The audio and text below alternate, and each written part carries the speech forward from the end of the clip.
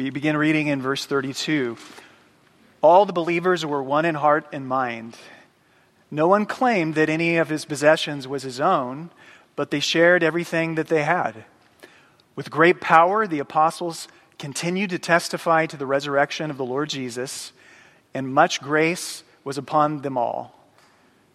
There were no needy persons among them, and from time to time, those who owned lands or houses sold them, brought the money from the sales, and put it at the apostles' feet, and it was distributed to anyone as he had need. Joseph, a Levite from Cyprus, whom the apostles called Barnabas, which means son of encouragement, sold a field he owned and brought the money and put it at the apostles' feet. Now a man named Ananias, together with his wife Sapphira, also sold a piece of property. With his wife's full knowledge, he kept back part of the money for himself, but brought the rest and put it at the apostles' feet. Then Peter said, Ananias, how is it that Satan has so filled your heart that you have lied to the Holy Spirit and have kept for yourself some of the money you received for the land? Didn't it belong to you before it was sold? And after it was sold, wasn't the money at your disposal? What made you think of doing such a thing? You have not lied to men, but to God. When Ananias heard this, he fell down and died. And great fear seized all who heard what had happened. When the young men came forward, they wrapped up his body and carried him out and buried him. About 3 hours later, his wife came in, not knowing what had happened. Peter asked her, "Tell me, is this the price you and Ananias got for the land?" "Yes," she said, that is the price. Peter said to her, "How could you agree to test the Spirit of the Lord?"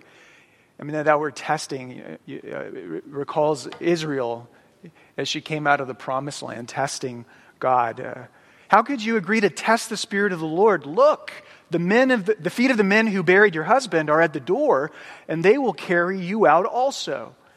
At that moment, she fell down dead at his feet. Then the young men came in, and finding her dead, carried her out and buried her beside her husband.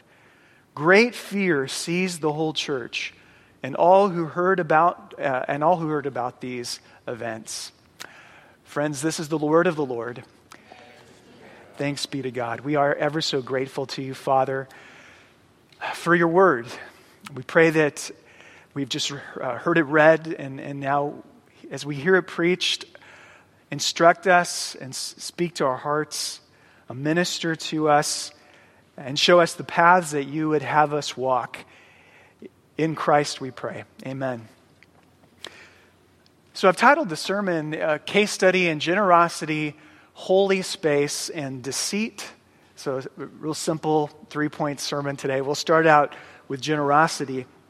There was a big-name pastor, I'm not going to give away his identity, who, when he was preaching through the book of Acts, and he got to this part, the end of Acts 4, beginning of Acts 5, Ananias and Sapphira, he told everybody in their church, get out your wallet and get out your Bibles. He says, here's what we're going to do. We're going to read our Bibles with our one hand on our wallet, the other hand, on our Bible. And he says, how many of you have read the Bible while holding your wallet? I think that'll be very clarifying, he put it. And I recognize, we probably all recognize that there's a bit of grandstanding going on there. You can also kind of sense the point he's trying to make. I mean, this for so many of us does function as a God. And this is the Word of God. And this is oftentimes, the God of Mammon, and this is the Logos. I mean, the Word of God in Christ. And you can't love them both. You just can't love them both. You cannot serve both of those masters. Verse 32, we read that all the believers were one in heart and mind. I mean, obviously Luke is kind of giving us the ideal. All were one in heart and mind. No one claimed that any of his possessions was his own, but they shared everything they had, or literally, they had everything in common. And no, this wasn't an early form of communism. It's simply describing is describing the radical generosity of the early church, the Spirit-filled church. You saw on the front of your bulletin, DeYoung's quote, how in some ways this is a fulfillment of Deuteronomy chapter 15, when God's people go into the promised land and they're living the way that God intended for them to live. It says that when you're there will be no needy people, there will be no poor among you. And that's exactly what's going on, what's happening. Of the 10,000 or so new Christians that are in the city of Jerusalem at this time, there wasn't a poor person among them. I mean, that's startling that they took care of each other so well. So Luke here is describing a little bit of heaven on earth, the inbreaking of the kingdom of God down upon the earth. What I have to say this morning about generosity is, it's nothing new, and it's nothing that you haven't heard before, but it is important to reiterate it and just be reminded of the things that we know. And one of the evidences that someone truly has met Jesus Christ and is filled by His Spirit is their attitude to their possessions changes. We really go through life seeing, this in an entirely different light. And one of the transitions that we make is from this idea of ownership to this idea of stewardship. You've heard a lot of pastors talk about that before. Ownership, it's mine, I earned it, I deserve it, I'm entitled to it, I will use it, I will consume it, I will spend it, M-I-N-E. And stewardship is, it's not M-I-N-E. It's not mine. It's the Lord's. And it's all a gift. God gives to us so that He might give through us. God doesn't need our money. We know that. Of course, He doesn't need our money, but He wants to use our money in order to care for others, to distribute His money through us. No, we are not owners. We are stewards. And when the Holy Spirit is filling our lives, we don't go through life simply looking to take. We go through life looking for opportunities to give. I heard a great expression, somebody put it to me this week. This is how they described every Christian. All Christians are trust fund children. A trust fund child. If you have very wealthy parents and they want to pass along their wealth to you, they might put it in a trust fund, especially if they die or they go away. They'll put it in a trust fund, but they won't give the child access to all the money at the same time. You have to kind of mete out the money slowly to the child so the child demonstrates that they learn how to use it properly. And our Lord trustee, our Father, knows what's in our hearts, and He's pretty careful with how much of the trust fund He gives us in this life, and He determines how much money we can use. But we are radically wealthy. We are so radically wealthy. We are promised that we will inherit the earth. We have been promised that every single need that we have will be taken care of.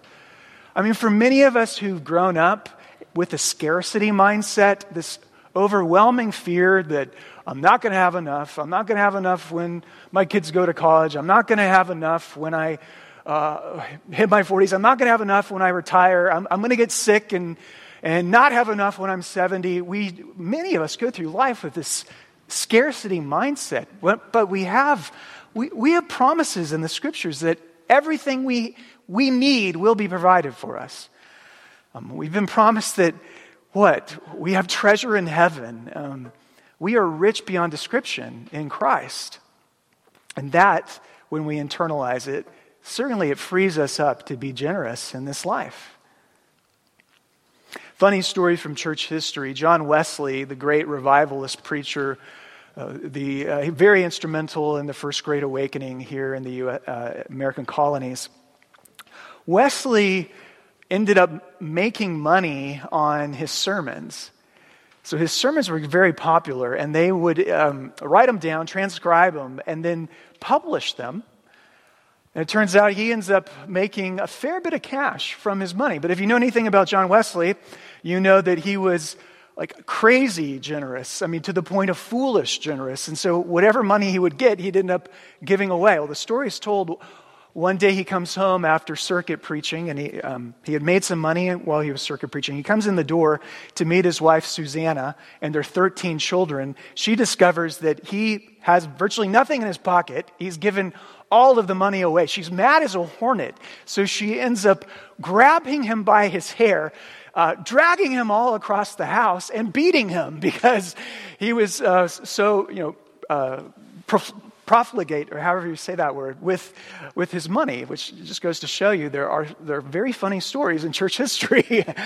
I'm not suggesting that we ought to not care for our families, but if we are going to err, shouldn't we err like on the side of generosity? Now, I do think the Lord calls us to tithe. I think a tithe is a starting point. I also know that many of us can be far more generous than a tithe. I also know that if you are paying attention to the Holy Spirit, you will find that the Spirit, he ends up nudging you to do things. He ends up sending you out on little monetary assignments. I mean, I think you will hear the Spirit say to you from time to time, buy groceries for that single mom. Help pay tuition for that family who can't afford their tuition.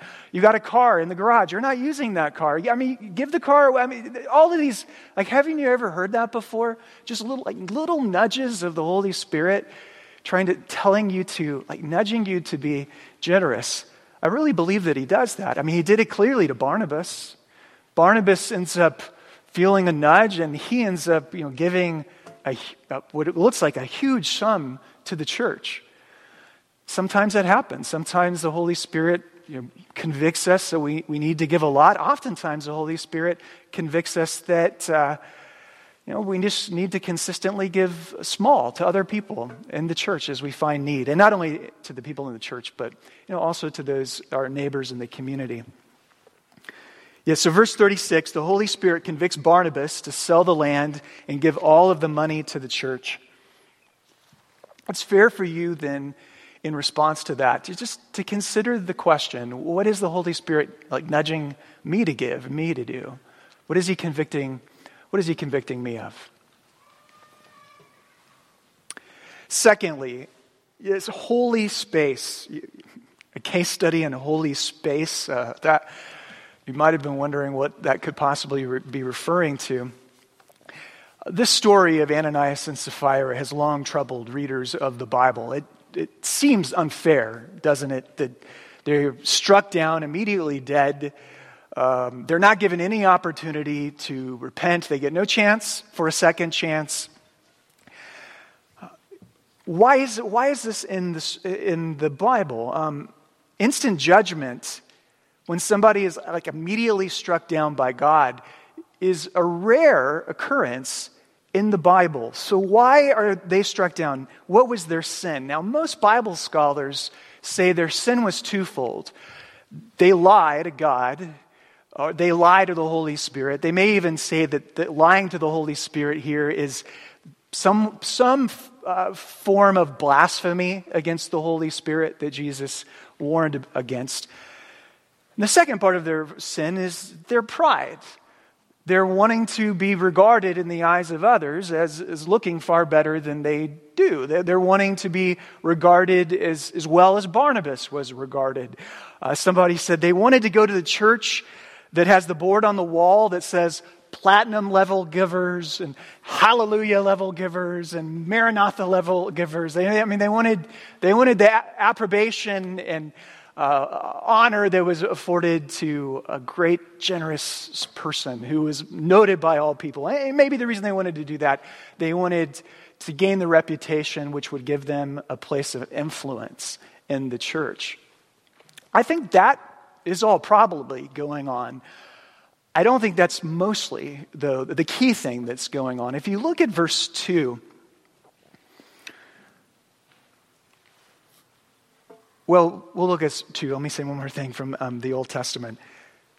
Normally in the Old Testament, when somebody receives immediate judgment from God, it's in relation to holy space. So if you're walking along transporting the Ark of the Covenant and all of a sudden you reach out your hand to touch the Ark, you die. If you walk into the temple and you decide you're going to burn incense just because you want to, you die. There were very strict regulations of who could enter the temple, how far they could go, when they could be there, all of that. If you don't follow those regulations, you die. Well, there's one other story during the destruction of the city of Jericho, the conquest of the city of Jericho. There was a man who took what was designated by Joshua as plunder that was holy to the Lord. So exceptionally holy goods from inside the city that was devoted to God. This is God's. None of us are to touch that. This man ended up taking that. He buried it under his tent. He stole it. He kept it for himself. Well, in verse 2, we circle back to it. In verse 2, it says that they kept back some of the money. I can't find exactly what it says. There it is. Yeah. With his wife's full knowledge, he kept back part of the money for himself. Kept back is the very same word that is used in the book of Joshua to describe Achan's sin. And so here's what I think is actually going on. They offer this. They say, "This is holy to you, O Lord." And then they place it at the apostles' feet. The apostles' feet was holy space. And in so doing, they are essentially bringing defilement to that holy space. Just like your hand can defile the ark, just like your incense can defile the temple, just like you can defile what is God's in stealing from it. That is exactly what they are doing. So essentially, this is a false offering, and they are defiling the holy space of the apostles' feet, which is a metaphor, I think, for the doorway into the church. They are defiling the church. I think what Luke in the background is trying to tell us is that the church is now functioning kind of like the old temple. The church is a place of holiness where every blemish cannot be tolerated. And at least that's my best interpretation of the passage. You look at verse 3, whether I'm right or wrong with that part, it's clear that this was all the doing of Satan. This was the plot of the devil. Ananias, how is it that Satan has so filled your heart? Why have you allowed Satan to fill your heart? Does that ring any bells? Can you think of anybody else in the Bible who was filled with Satan and ended up doing anything? Yeah. Judas Iscariot was filled by Satan. And he sold out Jesus for money. So Judas traded Jesus for money. Satan used Judas to kill the Son. Satan is trying to do the same thing again, to kill the church, the body of Christ, with this defiled offering. The Bible does say a little bit of yeast works through the whole batch of dough. And I think that's what's happening here. Finally, number 3, the matter of deceit. We've used this definition of a lie before. A lie is intentionally trying to deceive someone in thoughts and actions. We've said that lies are fundamentally thefts of reality. Thefts of reality. When we lie, we are telling other people that they don't deserve to experience reality. They don't deserve the truth. Jack Nicholson, you can't handle the truth. That's what we're saying in our lies. Lies are meant to keep other people in the dark. Lies are meant to distort the field of vision. Why is it that we lie? The reason we lie is because at that moment, there's something we feel that we must have. There's something we strongly feel that, I must have this to survive or to be happy or to, at that moment, Ananias and Sapphira lie because they wanted the approval of others. And what do lies do? Lies, they always create relational distance between us. I've used the analogy before. A lie is like pouring hydrochloric acid on the thin fabric of our relationships. And the most precious thing in this life is our relationships with other human beings. And if you pour hydrochloric acid on something that is thin and fragile, I mean, if you have a society that can't trust what their government tells them, that kind of society isn't going to last. And if you have a boyfriend and girlfriend who can't trust each other, that's a relationship that's not going to last. Families don't last that way. Marriages certainly don't last that way. We often hear the phrase that appearance is everything, and that is how the world works. But in the church, because the church ought to be a place where we value relationships above all else, I mean, for us, we ought to say the truth is everything. Like, really. The truth in love should mean everything to us. And we of all people as Christians, we ought to be able to tell the truth. Why? Because we have met a person in Jesus who already knows everything about us, who knows us inside out, and who still embraces us, who knows us backwards and forwards and still loves us. I mean, surely, if we internalize the message of the gospel, we of all people should be able to tell the truth, because we've been loved by somebody who sees what a terrible mess we are. You and I know that based on the law of averages, there are at least several people here this morning who are living in lies, who are living in concealment, who are living in darkness. And I'm sure there are several people online who are living, who are shielding everyone else from reality. Charles Spurgeon, the great Baptist preacher, recounted the story how one time he was preaching and all of a sudden, like words came into his mouth. And he was not planning this. He knew nothing about it. All of a sudden, he starts, in the middle of his sermon, kind of denouncing some man in his congregation. He didn't know who it was. He says, you are lying from you are stealing from your employer, and you're keeping it for yourself, and you better give it back because you're about to be found out. He felt a little anxious spouting that in the middle of a sermon and wondering, where did that come from? I have no idea. Well, right after the service, a guy walks up to him and says, please don't tell him, I'll give it all back. And what was happening, I think, is something analogous to what happened here with Peter. Peter was able to tell through some kind of word of knowledge through the Spirit that the price you said you sold that for is not the price that you really sold that for. And you know, I've never had one of those. I'd love to have a word of knowledge. I'd love any miraculous gifting of the Holy Spirit. Those types of things, they do crop up during times, especially times of great revival, times when the Spirit is moving in church history. I'd love for God to do that among us. I can say this, though. Whoever you are, you need to come into the light. Whatever you're doing, you need to come into the light. Jesus saved you for something better. You know, he saved you to live in the truth, and you need to come into the light. We don't want to be a people who puts on a show to look more virtuous or noble or altruistic than we really are. We don't want to be a people who lies to cover up our sins. We don't want to be that kind of people because He's made us to be a different kind of people. He's made us as saints and as beloved children.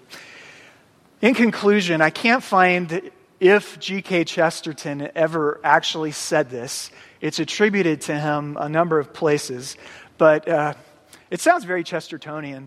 He says that it may be possible to have a good debate over whether or not Jesus believed in fairies.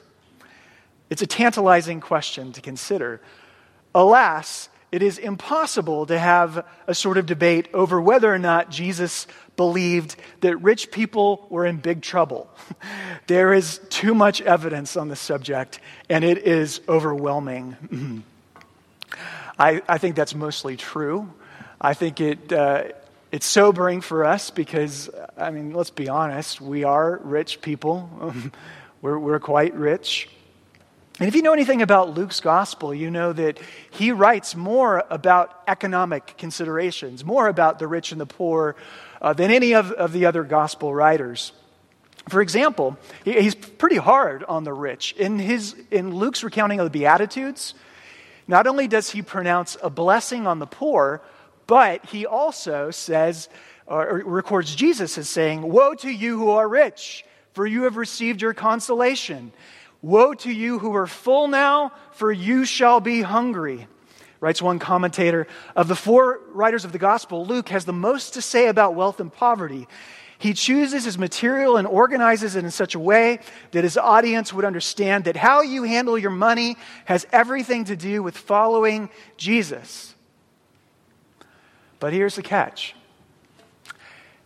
He's not a poor man denouncing the rich. He's writing to a rich man. We didn't talk about it when we started the book of Acts, but the book of Acts is like dedicated to the same gentleman whom the Gospel of Luke was dedicated to. This guy by the name of Theophilus. Friend of God is what that means in Greek. We're not sure if that was a title that was given to him or if somebody, a mom and dad somehow named him Theophilus. We don't know very much about him, but about all we know is that he was likely a government official and he was very rich. And normally in the ancient times when you're writing a book such as these, you would start your book out basically thanking or addressing your patron. Who is your patron? Your patron is the person who funded your research project. Your patron was the guy, Theophilus, who most likely funded Luke in writing the Gospel of Luke and Acts. So these are books written to a rich guy. He's not trying to shoot his patron, and he's not trying to shoot himself. The second reason why we know is because Luke was most likely a rich guy. Luke, Paul describes as the beloved physician. That was an occupation then, as it is now, that was pretty good remuneration. Luke was likely a rich guy. His writings show him to be well-educated, well-traveled, and well-connected, cosmopolitan man. So he's not a poor man writing to denounce the rich. He's a rich man writing to another rich man on how we who are rich people could truly follow our Lord Jesus Christ. And the way of that is radical generosity. That is the way for us to follow Jesus. We can't serve God and mammon. We can be a community that is filled with the Holy Spirit, and we can use our possessions the way that Christ wants them to be used. Amen.